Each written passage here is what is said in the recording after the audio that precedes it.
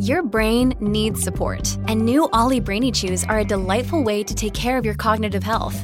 Made with scientifically backed ingredients like Thai ginger, L-theanine, and caffeine, Brainy Chews support healthy brain function and help you find your focus, stay chill, or get energized. Be kind to your mind and get these nootropic chews at ollie.com. That's OLLY.com. These statements have not been evaluated by the Food and Drug Administration. This product is not intended to diagnose, treat, cure, or prevent any disease. You're listening to the award-winning podcast, The Ambitious Entrepreneur Show, featuring business leaders to help you navigate a constantly changing marketplace. Want to become known as a trusted authority while building a thriving business you love? The Ambitious Entrepreneur Show will show you how. Here's your host, Anne-Marie Cross.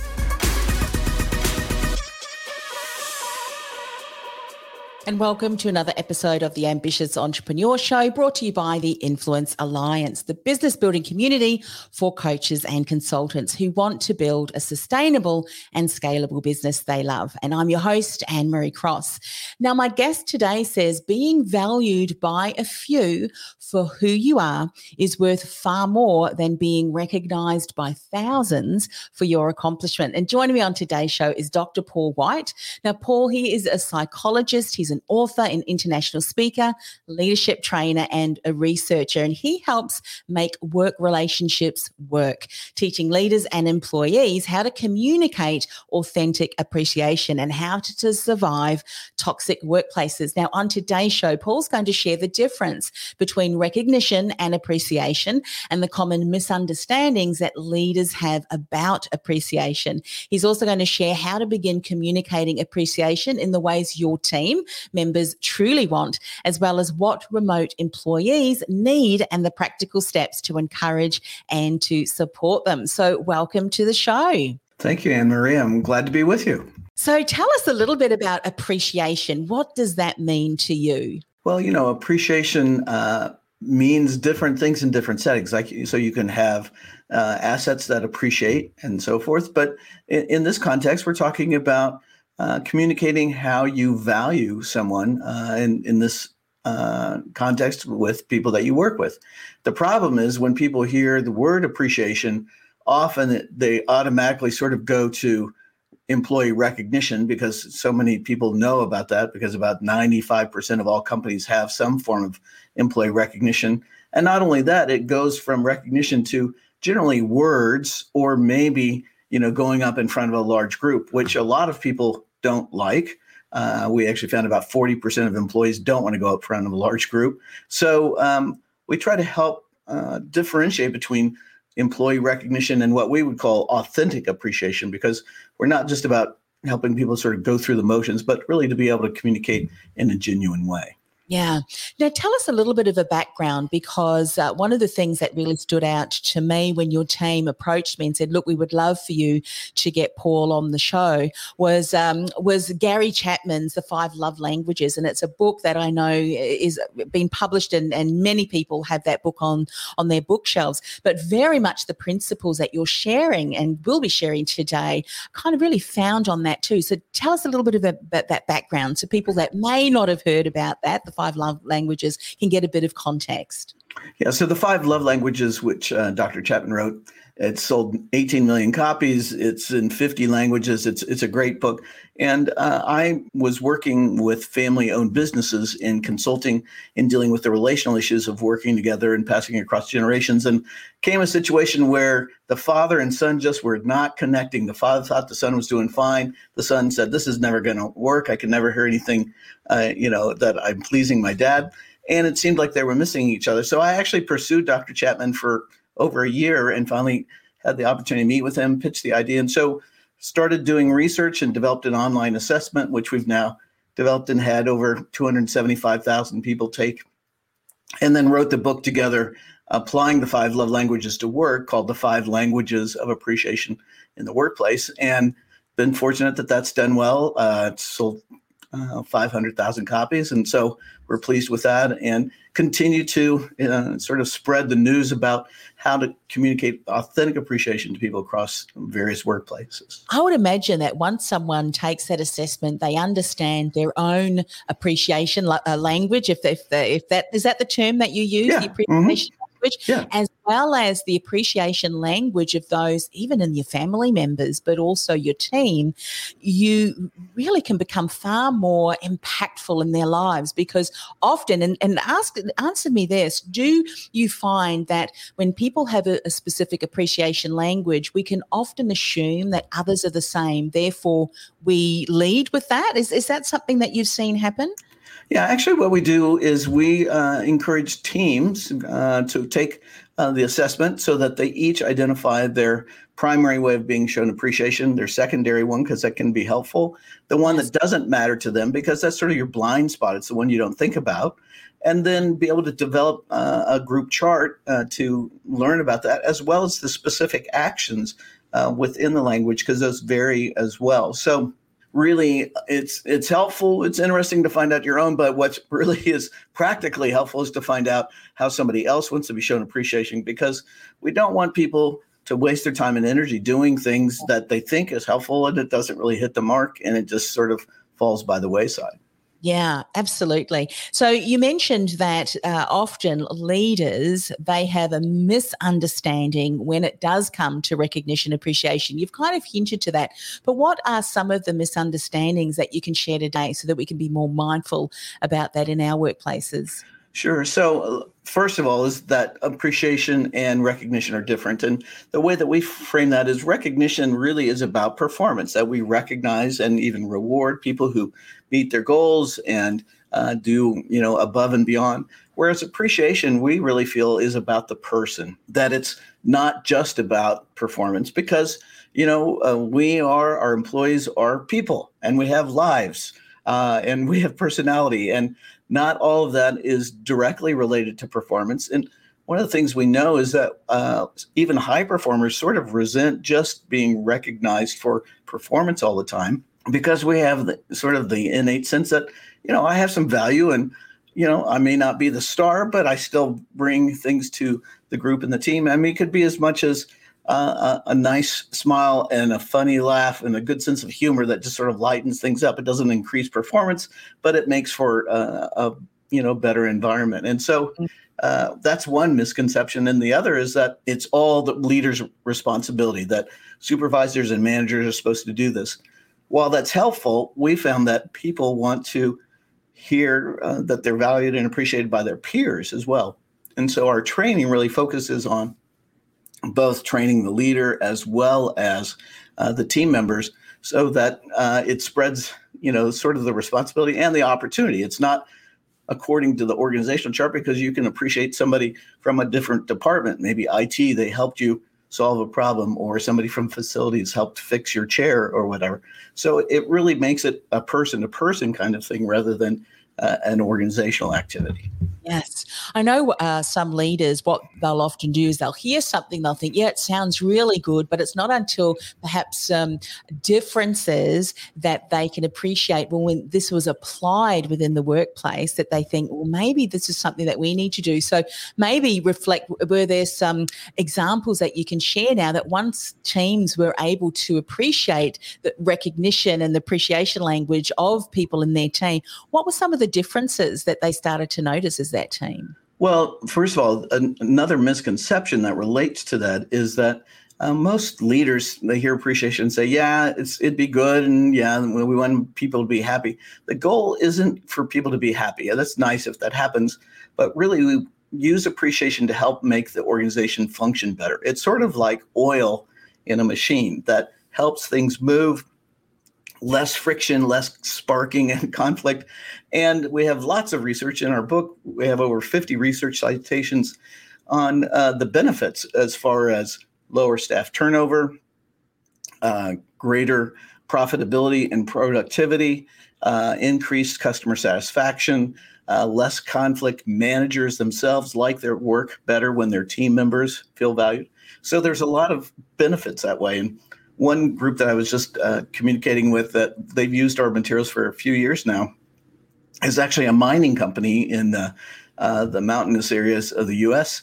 And, these are sort of tough guy kind of workers. I mean, they're cement truck drivers and they're miners and so forth. And we thought, this is not sort of our star group that we would pick, but they love it. And they have incorporated it into where we have symbols for each language. And they like to get a sticker to put on their hard hat of their language. And they've actually incorporated it into their onboarding process. And they just feel like it's really improved the morale and the positive nature of the environment for them. And it's really a joy to me to hear that kind of report, especially from that kind of work setting.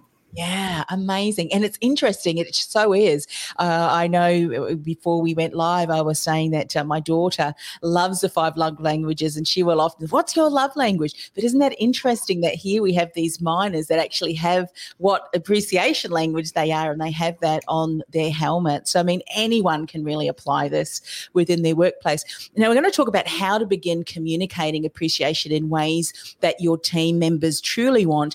I'd love to find out, what are the appreciation languages? Are there 5? Do they model across what Gary Chapman has said in the love languages? Yeah, they're the same in name as the love languages, but they differ in how they're applied, right? So they're words of affirmation, quality time, acts of service, tangible gifts, and even physical touch. And that's always a fun one to talk about and lots of interest around it.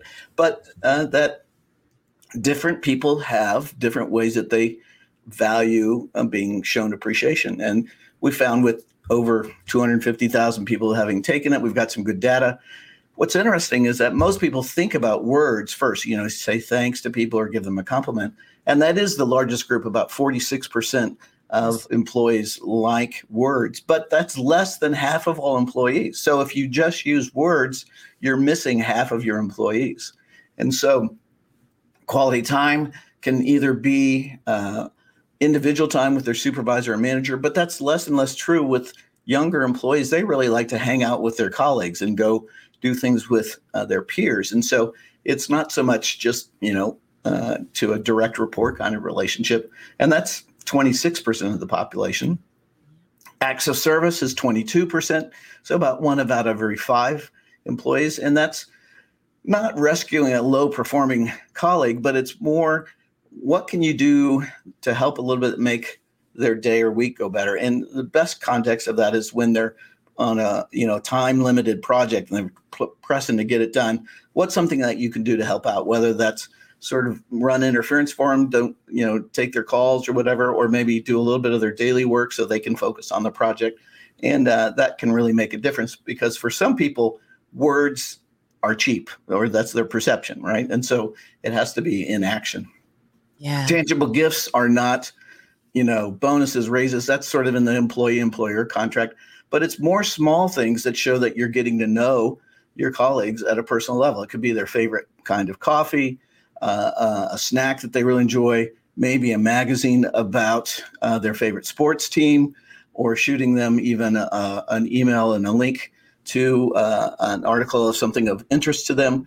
It's just about what do they like. Now, what's interesting is while employee recognition programs focus a lot on tangible rewards, only 6% of the workforce say that tangible gifts is their primary way of being shown appreciation.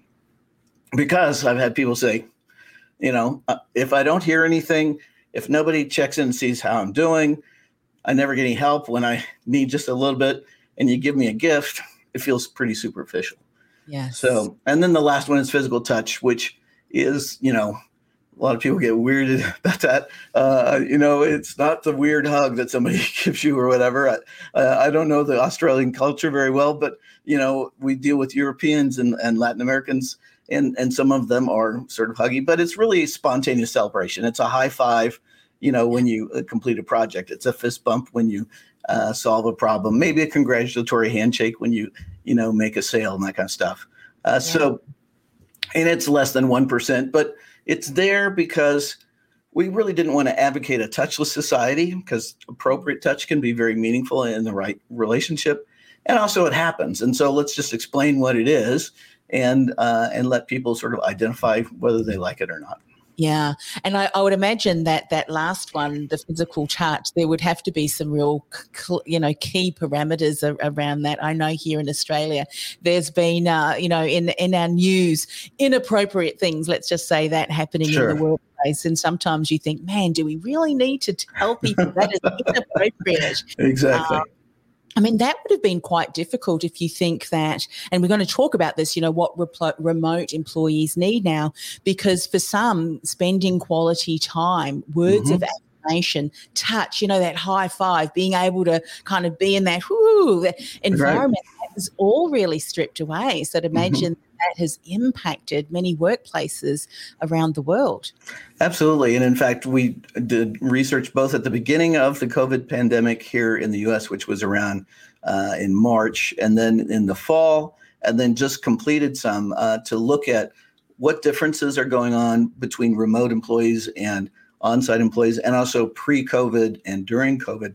And what's interesting is that it really sort of surprised me. One is that regardless of your setting and pre or during COVID, people's languages pretty much stay the same. That words is still the most frequently chosen, although it comes down a little bit and quality time does go up, which makes sense because people were more isolated. Acts of service was about the same. Tangible gifts was still low. But the difference that we found was that how do you communicate that? What are the actions? And so we actually created a version of our inventory. It's called the Motivating by Appreciation Inventory that is for remote relationships because the actions differ. So how do you spend quality time with somebody who's offsite, or in another state or country? It has to do with being able to connect with them, and not just on, Zoom meetings about, business, because those go okay. I mean, they have their own set of problems. But what we've missed is that personal interaction around, hey, what'd you do this weekend? Or did you see the game last night? Or how are your kids doing? Because the Zoom calls are all very structured. And so people really want to connect at a personal level about what's going on in their life and what's going on in your life. And we have to sort of either be proactive and initiate that, because you don't just see them in the break room, right? Or you don't walk by their office. And if you're not proactive, it doesn't happen. And so we encourage people to send somebody a note, an email, chat, whatever, and say, hey, I'd like to catch up with you for a few minutes. When would be a good time? Because often we're reluctant because we don't want to interrupt the other person. And then you set that up, and then you just chat for 5 or 10 minutes. And that's really key, that people are missing that in the remote kind of work relationships. Yes. It's interesting you should say that, Paul. I went to the first networking face-to-face event last week, and it was some of the younger women that had come from a solicitor or lawyer firm, legal firm, was saying that one of the things that their team did, the leadership did, was I think once a week on a Friday afternoon, 4:30, 4 o'clock, whatever it was, they would all get together, hang out on Zoom and have a glass of wine and bring families along. And one of the young women there said when they announced it, they thought, just ridiculous. She said, well, no, I'll go. But she said it was the best thing because it was just people chatting, just being, they kept it small so there wasn't a lot of noise, but just the ability to be able to wind down, chat, how are you going, and personal things were so needed. And it wasn't till that happened that they realized how much they'd missed that. It's interesting. Right. That's a great example, because another principle about that is that again, connecting people at the peer and colleague level is not just the supervisor with their person that reports to them, but helping your team stay connected, because that's where a lot of the support is. They know each other, they've worked together. And so setting up those kinds of group virtual events, and other examples are people that have sort of a coffee time, they've had game nights, all different kinds of things to facilitate those kinds of just personal interactions. Yeah, I think it's even more so important, isn't it? Because the whole aspect of what's been happening, the uncertainty there, if we can create some aspects of this, whatever we want to call it, cheese and bicky, whatever, it allows people to unwind and even have the ability to speak. I think creating those spaces where maybe as a leader, you've got to create an environment where you are able to, what you may not do within the workplace normally, but Right. your team are individuals too, and their life has probably been impacted. So I think as businesses, leaders of businesses, we need to be mindful of that too. Moving forward, I mean, there's a couple of questions that I do want to ask. If someone's listening and watching today and they are a leader and they'd love to implement that, what is the best way for them to bring that forward with the team so that everyone is empowered to want to do this? And then vice versa too. What if someone is working on a team and thinks, I would love to share this with my leaders in the hope that they will also get this for our team? Can you share some insights in that? Yeah. So, we have a website. It's appreciationatwork.com. It's the word at, but appreciationatwork.com. That is sort of our mothership, and it has free videos. It has articles, podcasts. This will be on there eventually. And obviously the book, The 5 Languages of Appreciation, it's an easy read, and you can just sort of read it in different sections that you want. We've also developed training resources, both for remote virtual training as well as on-site training that maybe an HR person or just a leader wants to take their team through it. And so, and then the assessment is key, because if you don't sort of find out what's individually important to the person, it's difficult. But I would say the way you start is start with yourself, right? I mean, you sort of get introduced to it, find out about the languages. With the book comes a free code to take the inventory. And so you can sort of see that, how that goes. And then we sell group codes for groups and teams. And then, you can lots of times do sort of a soft intro and say, hey, I've been reading this book, and you sort of have it on your desk or whatever. And just say that, I realize that it's important for us to support one another, encourage one another, show appreciation, and do it in a way that's meaningful. Usually people are quite interested in it. I mean, there are some people that are like, but when you hear that it's about being authentic, about being individual versus sort of just the group application that everybody does the same thing, people find that's interesting. And we're working with Pepsi Global right now. We've worked with DirecTV. We've worked with Caterpillar, ExxonMobil, Apple, all the big companies. But we start small, and we work with a lot of very small companies. That's how we started, and just give the resources to start where you are. And so it's starting with you, maybe introducing to one or two people, and then start to grow it sort of virtually and virally that way. I think this is, as you mentioned, with the miners being able to have that awareness. I think awareness of ourselves, awareness of team members around us, our peers, it's so vital, and it enables us to be even more influential and impactful, and appreciate them in a way in which, for them, it's like their love language. They really feel appreciated because, and I loved, I'm just going to go through all of the different ones again. I've written down the percentages just for people who are just catching the live stream. And of course, go to the website. That is there, appreciationatwork.com. But you were talking about words of affirmation. That was 46%. And quality time, 26%, acts of service, 22%, and then gifts, I think you were saying 6% was gifts. Correct. Yep. And physical touch, less than 1%. And we talked about these are obviously the primary, but you said the secondary too. So just talk a little bit. We've got a little bit of time to spend when we're thinking about the secondary. So obviously someone is a secondary, one of those that I've just read out. How important is the secondary?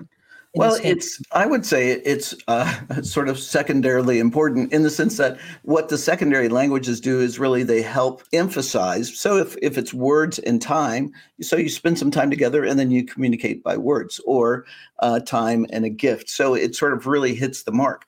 in some ways, the more important one is the least valued language that we identify, because that's the one that you don't think about because it's not important to you. So it's like, why would I want to spend time or, somebody stops by, spend time with you and you're like, yeah, fine, I got work to do. Catch you later. But for them, it's an important. And so it's, especially for leaders, it helps us identify sort of our blind spot, because you're going to have team members that have that language and you have to learn how to communicate in that way. And so we talk about that if you're going to truly learn how to lead people, you have to learn how to lead people who are different than you are. Otherwise, you have a bunch of little mini yous following you around, and you may be great and wonderful and talented, but teams need different kinds of people. And that's true in the world of appreciation as well. Yeah. Now, it's interesting that you said earlier on you get the team to do the assessment, and then I would imagine, and speak a little bit about this, because obviously you've got individual members of the team, so their individual, appreciation language is really important. Do you find that there's something about the team and itself that there's also something there that's built? Like if and I'm not even sure if I'm asking the question correctly, but you might find that the team in and of itself, together, united, kind of has a lean towards an appreciation. Right. Does that occur? It does occur, but what's interesting is that it's pretty random. I mean, you might think, like, let's say social workers, that they would like to hang out together. It's no different than a group of accountants or whatever. It's pretty unique to the group. One of the themes, though, is that often maybe the culture of the organization biases towards the languages that they don't like. Like I just did one for a global team that gifts just really wasn't what they wanted. Well, partly they're a virtual team. It's a little bit more difficult to do gifts that way, but also it's not that people don't want gifts. It's just that they want the other things more, right? It's a relative rating. And so it's not like they're going to give something back, but if you don't, check in with them and see how they're doing, the gift has lesser value. And so I think those are the themes that we see more often. Yeah, interesting. From the love languages, the gifts for me is the absolute lowest. In fact, I scored nothing. But I tell you what, if someone bought me anything that was Apple, oh my goodness, I would be over the moon. So it's interesting, isn't it? Yeah. Yeah, you've got to kind of know around this. Look, this has been such a fascinating conversation. Thank you so much for sharing. And, of course, we've just scratched the surface. So please go to the website. We'll mention it again, appreciationatwork.com. There are so many resources there, videos. You can catch them on the replay again. Once we finish this live, you'll be able to go back. But there's videos there. You can take the assessment there. You can find the book, get the book. As Paul was saying, if you would love to introduce this to your team and you're not sure how to do that, take the assessment yourself first. Get the book, have it there, and I'm sure once you start talking about that and creating that curiosity and what's possible, you mentioned some incredible benefits of what was occurring in the workplace once people understood their team members' appreciation language. So once again, thank you so very much for coming on the show. My pleasure. And how about connecting with you, Paul? All of the details there, appreciationatwork.com. That's the best way. But you know what I do is, if people want to write me, and I'll send them a sample report so they can see that ahead of time, and just write me at yesdrpaul@gmail.com. So yesdrpaul@gmail, and I'll send both a sample report as well as some other information about our training resources, and they can ask questions or make comments as well. So I'd be glad to get that. Yeah, fantastic. Well, thanks once again for coming on the show. My pleasure. Thanks.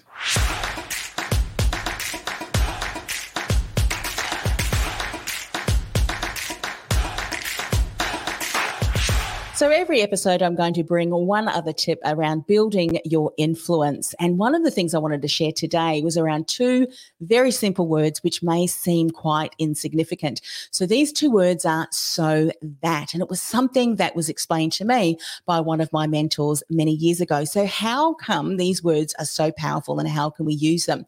Well, how you use them is being able to turn what we might call a very boring feature-focused statement into an outcome-focused statement, and one that compels your ideal client to want to know more about you and what you can offer them. So let's give it a try with a career coach. Say, this is my old background when I was in career coaching. So I might say something like, well, I help job seekers write an achievement-focused resume.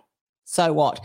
But if I add so that resume can stand out from the hundreds of other applications, I bet you if you are looking to stand out amongst the hundreds of other applications, that's something that you would certainly pique your interest. Maybe you might say something like, well, the resumes that I write for clients stands out from hundreds of applications so that they get invited to the elusive interview for their dream jobs. Now, doesn't that sound far more compelling? And it's tied very much to what we know that job seekers and people looking to secure that elusive interview would certainly be looking for. So give that a go. Say a statement and then add so that, and add your outcome-focused statement. Let me know how you go. And as always, have an incredible week. Bye for now. This podcast is brought to you by theinfluencealliance.com.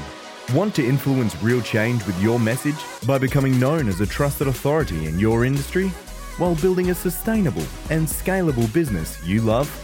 Find out how by accessing our free podcast series at www.theinfluencealliance.com/podcast series. That's theinfluencealliance.com/podcast series.